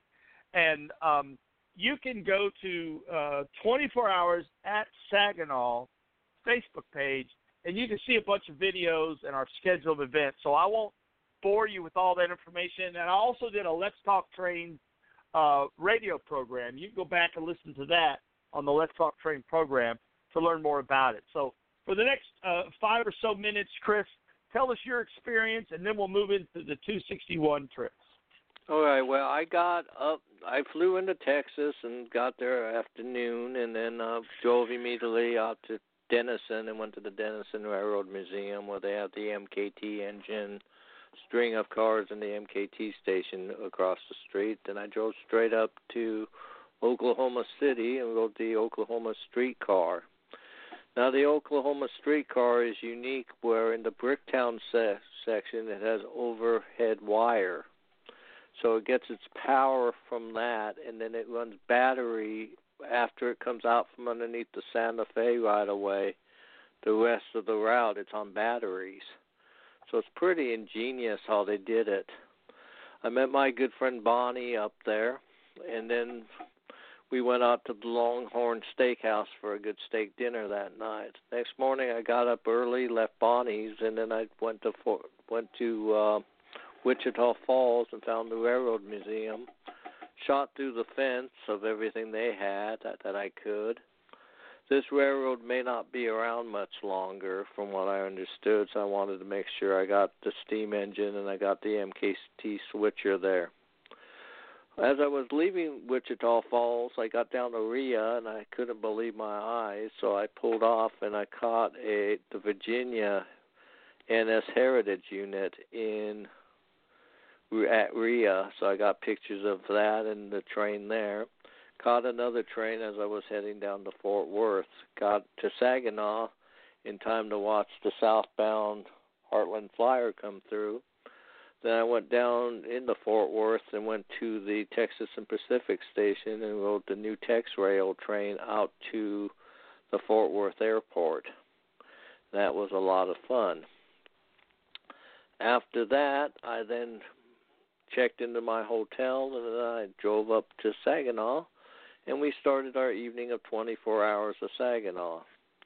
First train we always don't count because it comes in a little bit too early is the Heartland Flyer. He came through. And then, of course, BNSF came through. And then, of course, I met Jim Cronin there. And then, of course, Dave, let me make sure I get his name correct. Dave no, my picture's not coming in fast enough. But, yeah, here it is. Dave Wingard from New Mexico showed his Santa Fe early Amtrak in Rock Island, and he had his friend's uniform that he also had. And so he put on an excellent program. Unfortunately, the slide projector wasn't there yet, so he did it just as a talkie, and he was fascinating. Okay, so then the next morning I got there, and we had the 88-82 UP come through, and then there was a live horn demonstration by Ken Fitzgerald. And then we played the Great Locomotive Race Trivia game, and I had the Santa Fe train, and I took second, which wasn't bad for me. And then we had more freight trains and then pictures of that Heartland Flyer, and that was that. And I always have a good time at 24 hours of Saginaw. The next thing I did 2 weekends ago, I took the PRS National Forum down to San Diego, so I drove up to L.A. and took their nice sleeping car, had an open section where Chris Parker and I was. And then we did the harbor tour on the Spirit of San Diego. And you do the complete tour, you get both ends of the harbor, and it's a good way to see all the stuff along the harbor. And if you do the complete harbor tour, they take you out to Port Loma first, come back in, pick up more people, then you go underneath the Coronado Bridge. You see the BNSF yard off to the side, and then you get all the Navy boats down there. So it's a real nice little tour they did. We rode the trolley like we did, went to the Black Angus, which was a disaster, and then took the train back to Los Angeles. So then I flew up to Minneapolis last Friday. The first thing I did was I took the light rail all the way from 24th Street to St. Paul, and then came back and got on the North Star 1903 at Target Field. Then I took that train out to Big Lake, and at Big Lake I had the BNSF 2312 and the now 1910 train to take me back to Minneapolis. Saw the Milwaukee Road 261 when we went by both ways, and also saw the stored power in the BNSF yard at Northtown, and then came back to 24th Street and drove to my usual hotel in Salt Lake in Bloomington. So then the next morning I got up and drove over to the Dakota Ridge Hotel, picked up Elizabeth, and drove her over to St. Paul Union Station, where she got on the light rail. That would be the green line. And she took that back to a stop I arranged for her to get off at. Then we drove down Fairview Avenue, where I picked her up. We went to McDonald's, stopped by Walmart to get a card reader for my computer so I could get the pictures in. And then we drove down to the 261, where we first shot the brand new Milwaukee Road E unit, now number 101, which used to be the Wisconsin Central 32A, and then walked to the other end of the train on this very nice morning for the Milwaukee Road 261. And then, due to the fact that the Milwaukee Road Historical Society had bought all the coach tickets, they took the people who had regular coach tickets and put us in the Fox River car, which was a lounge car which had these real nice comfy seats, so we got to ride in that car the whole way to Glencoe. Well, we just didn't go to Glencoe. Well, we'll get to that in a second. Well, before the trip started, the Empire Builder came in through Minneapolis, and we got pictures of it passing the 261, or meeting the 261. And then, as we took the train out, we went through Glencoe. The train didn't stop, and we got 10.3 more miles out to Browntown, where they did a photo run by with the Milwaukee Road 261, and then we managed to get the E-units coming back before we headed back to the Twin Cities. Elizabeth, what was your impressions of that day? Well, the whole trip was fantastic, and to get the extra rare mileage was a definite bonus. But it had been 13 years since my last excursion behind 261, and my aunt had passed away last August, and I wanted to do something in her memory. And she was very influential in my life. And so I decided to do the two 261 trips. It was all new mileage for me. So found out that Chris was going to be on it as well, which was excellent. And so, yes, was able to ride the Metro Light Rail for the first time. Did the first part of it in the morning, the first 5.2 miles, and then did the rest of the Green Line and all of the Blue Line after the excursion. So it was great to see 261 again, and particularly the steam engine and all the PVs, especially the Superdome and Cedar Rapids, two of my favorite PVs. Many fond memories of riding in the Cedar Rapids a couple of times a number of years ago. And I'm very partial to E units and F units, so to see the 101 or the 32A, up close and personal for the first time, that was excellent. And it was very nice to be upgraded to the Fox River Valley, although I wouldn't have minded coach anyway. I'm on a train. I don't mind where I am. As long as I've got access to a vestibule or an open car or an open door baggage car, I'm happy. But it was nice to be in the Fox River Valley, and good car host in that car. And then just to spend time, walking the train a bit, hearing all the sounds and the whistle and everything else. Always a big smile on my face when I hear a steam engine whistle. And then the bonus 10.3 miles out to Brownton and the excellent run by. So that was just the first of two fantastic days of trips behind the 261, and that group always puts on excellent trips anyway. Yes, they do. And, of course, then I dropped her back out at the Dakota Ridge and went back to my usual hotel in the Twin Cities. So the next morning I got up at my usual hotel by myself, and I went over to Dakota Ridge, picked her up, and took her by the Minnehaha station just because I needed a good laugh. No, not really. so she could get a picture of the station. So then we went down and we were going to board the train, and this morning I decided just to shoot a train from where we were going to board, picture of the train where we were going to board with its steaming in front of us, which it was doing at that point. So we sat in the line for the coach passengers. We got on the Nokomis, an old friend of mine, and then we figured out this was my 32nd day trip with the 261 group. Wow. So over all the years I've been doing this, 32 day trips with them, so they're my most of any steam group I've ever done.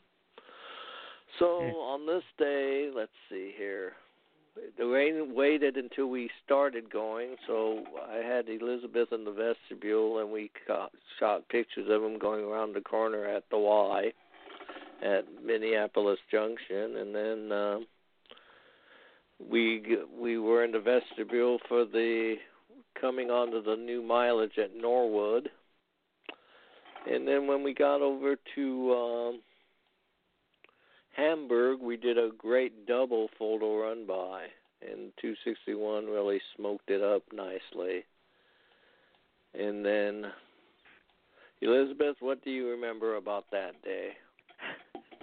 Oh, everything. I mean, that was another fantastic day, and new mileage, and we knew it was going to be rare mileage anyway. But I think probably the highlight was the double run by. Didn't expect a double run by. And so I was able to call my mother up in Victoria, Canada, and let her hear 261, which she was really impressed with. And so that was one run by, and then of course I was taking pictures anyway. So it was just fantastic to have the double run by, and the whole trip. Even yes, it was a bit wet and rainy on the way out, but the rain stopped, and we just had a great time. Just had another fantastic excursion with 261 and the crew. Yes, we did, and of course, I have a lot of friends on that crew, I found out, and they were all very happy that I had come all that way to ride with them. And we didn't go all the way to Winthrop, and here's why we didn't go to Winthrop. They looked at the Doppler radar from the train, and it said at 6 p.m. it would be pouring down rain at Minneapolis Junction. So they made the choice of not going to Winthrop. We were 5 miles from it, and then heading back. And once we got back, we walked to our car, and it wasn't raining. Now, when we got on the 55 little freeway thing, it started to rain, and then I dropped Elizabeth off at the airport. And then so she flew home Sunday night. I had to hang around until Monday night. So my morning started off by me getting up, and then, of course, I had the hotel breakfast, and then I took the rental car back at 11 and then hung around the airport for about 6 hours. So I went to Chili's and had a hamburger, and then went to the gate, and it was wrong. Not the gate, but the gate where the plane might have come in. Then they finally put up, so the plane was coming into G6. So I go over to G6, and then they announce on the little screen, this flight's been canceled to D6. So it's like, oh my God. D6 is all the way on the other side of that airport. So with my bad knees, I walked out. I found some guy with a card. I said, can you drive me over to the D6 gate? And he says, well, I'm going on break. I go, I'll make it worth your while. So he drives me over there, and I give him a couple bucks. And then I said, thank you, sir. You saved me. And he goes, oh, that's my job to save people. I go, you have a good job then. And then I got on the plane, and we flew back. And so that was that. I want to interject, Chris, for the listening audience. The first time I met Chris Guenzler, first I heard about Chris by listening to Lex Talk Trains many years ago, and then I attended the NRHS Convention in Minneapolis, whatever year that was. I don't know, 05. We can find out. Hold on, I'll tell you. Yeah, and so I was out chasing 261, and I think the Canadian unit, the Hudson. We were chasing the double header, a bunch of them. Yeah, the 2816s. Yeah, and I don't know, it was some bluff. We pulled over, and Chris was taking shots, and I saw Chris's trademark red puffy hair, and was taking shots, and I said, "Hey, I know you, and who are you?" And they go, "I'm Skip Waters and Chris Guenzler, and I hear you on Let's Talk Trains all the time," and blah blah blah.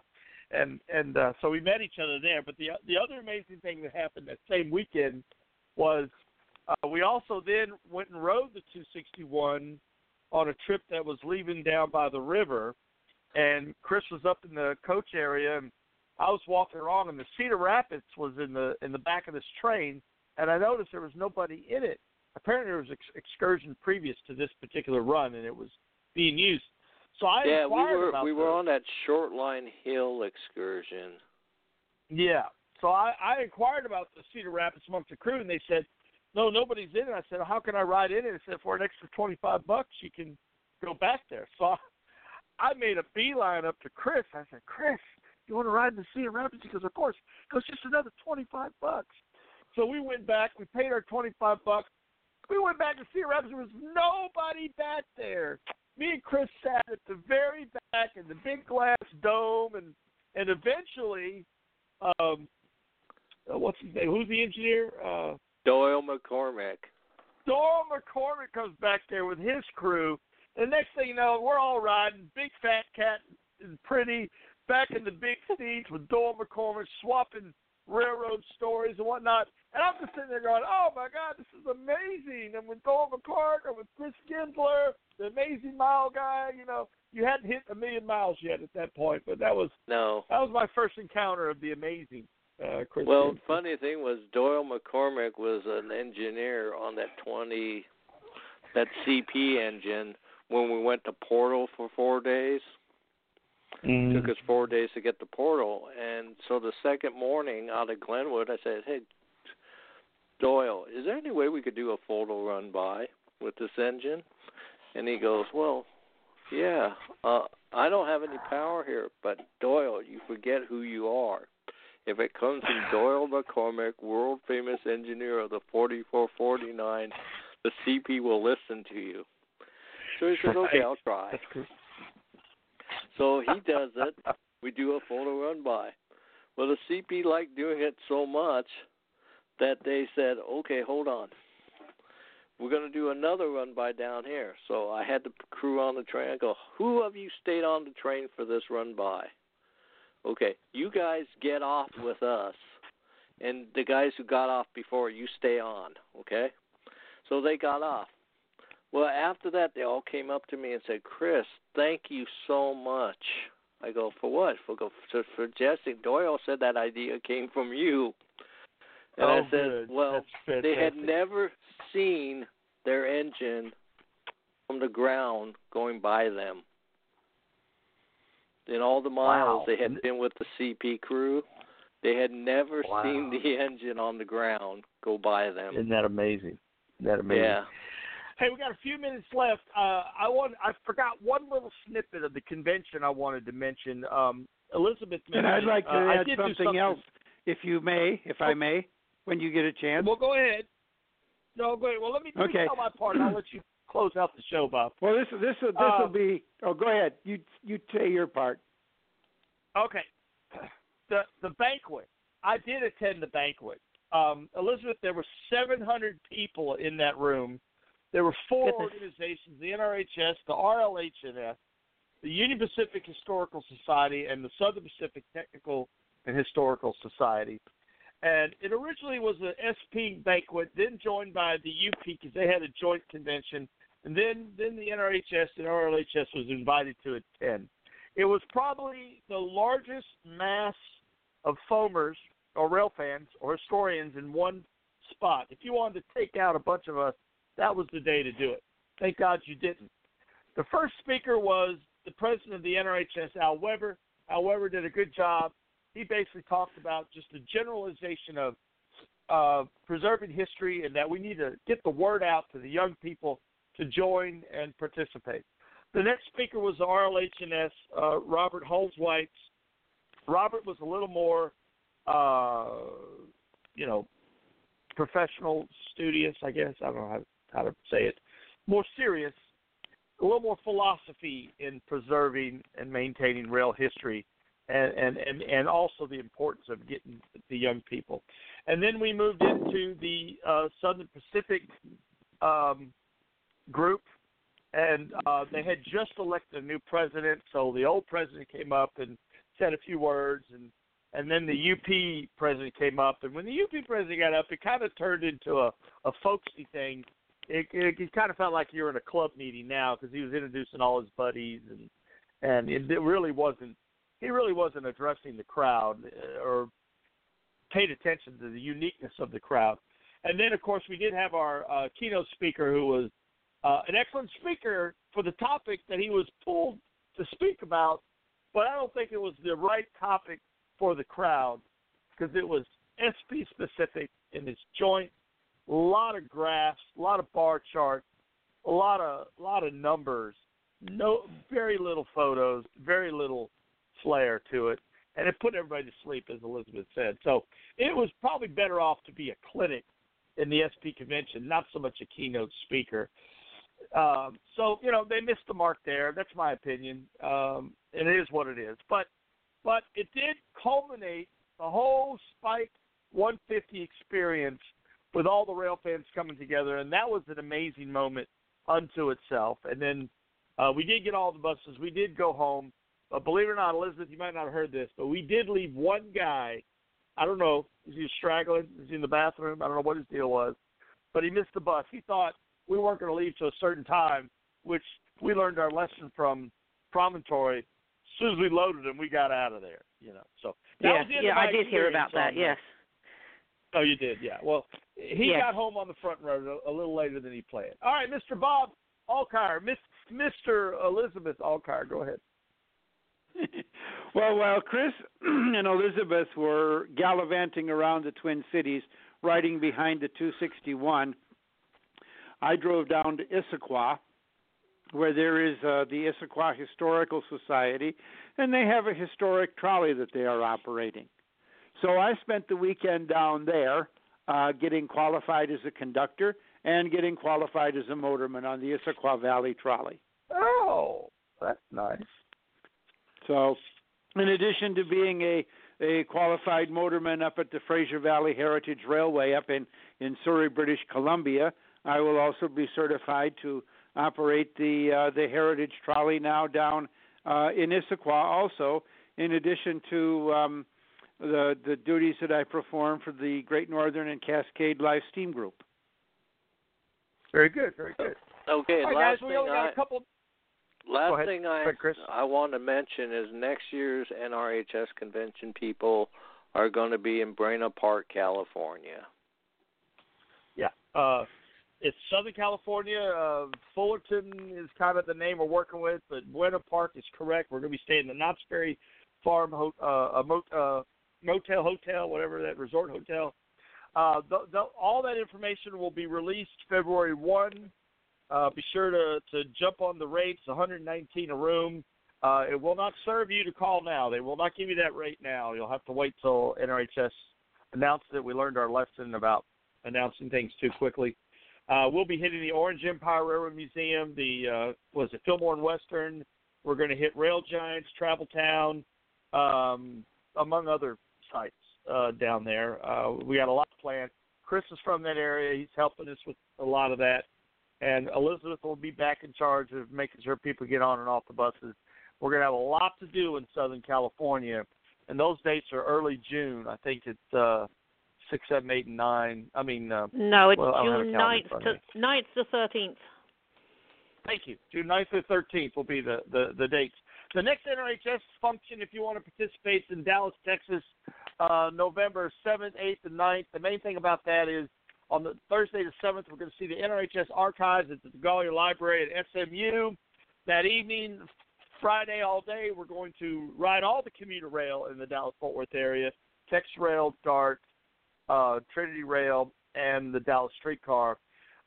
If you want, you can go ride the Denton commuter rail, or you can jump on the bus and head to the Museum of the American Railroad to see Big Boy 4018, the rail exhibit Traintopia.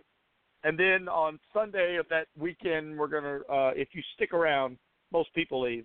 we're going to ride the Grapevine Vintage Railway. So that information will be found at NRHS.com. We have 30 seconds left. Anything else anybody want to say? Well, if you've never been to an NRHS convention, come to the one next year, and you get to meet the 5 of us, and 4 of us probably, and you're going to meet some new friends. Good. Excellent commercial. All right, with that said, this is the Lex Talks Train Show. Thank you, Chris. Thank you, Elizabeth. Thank you,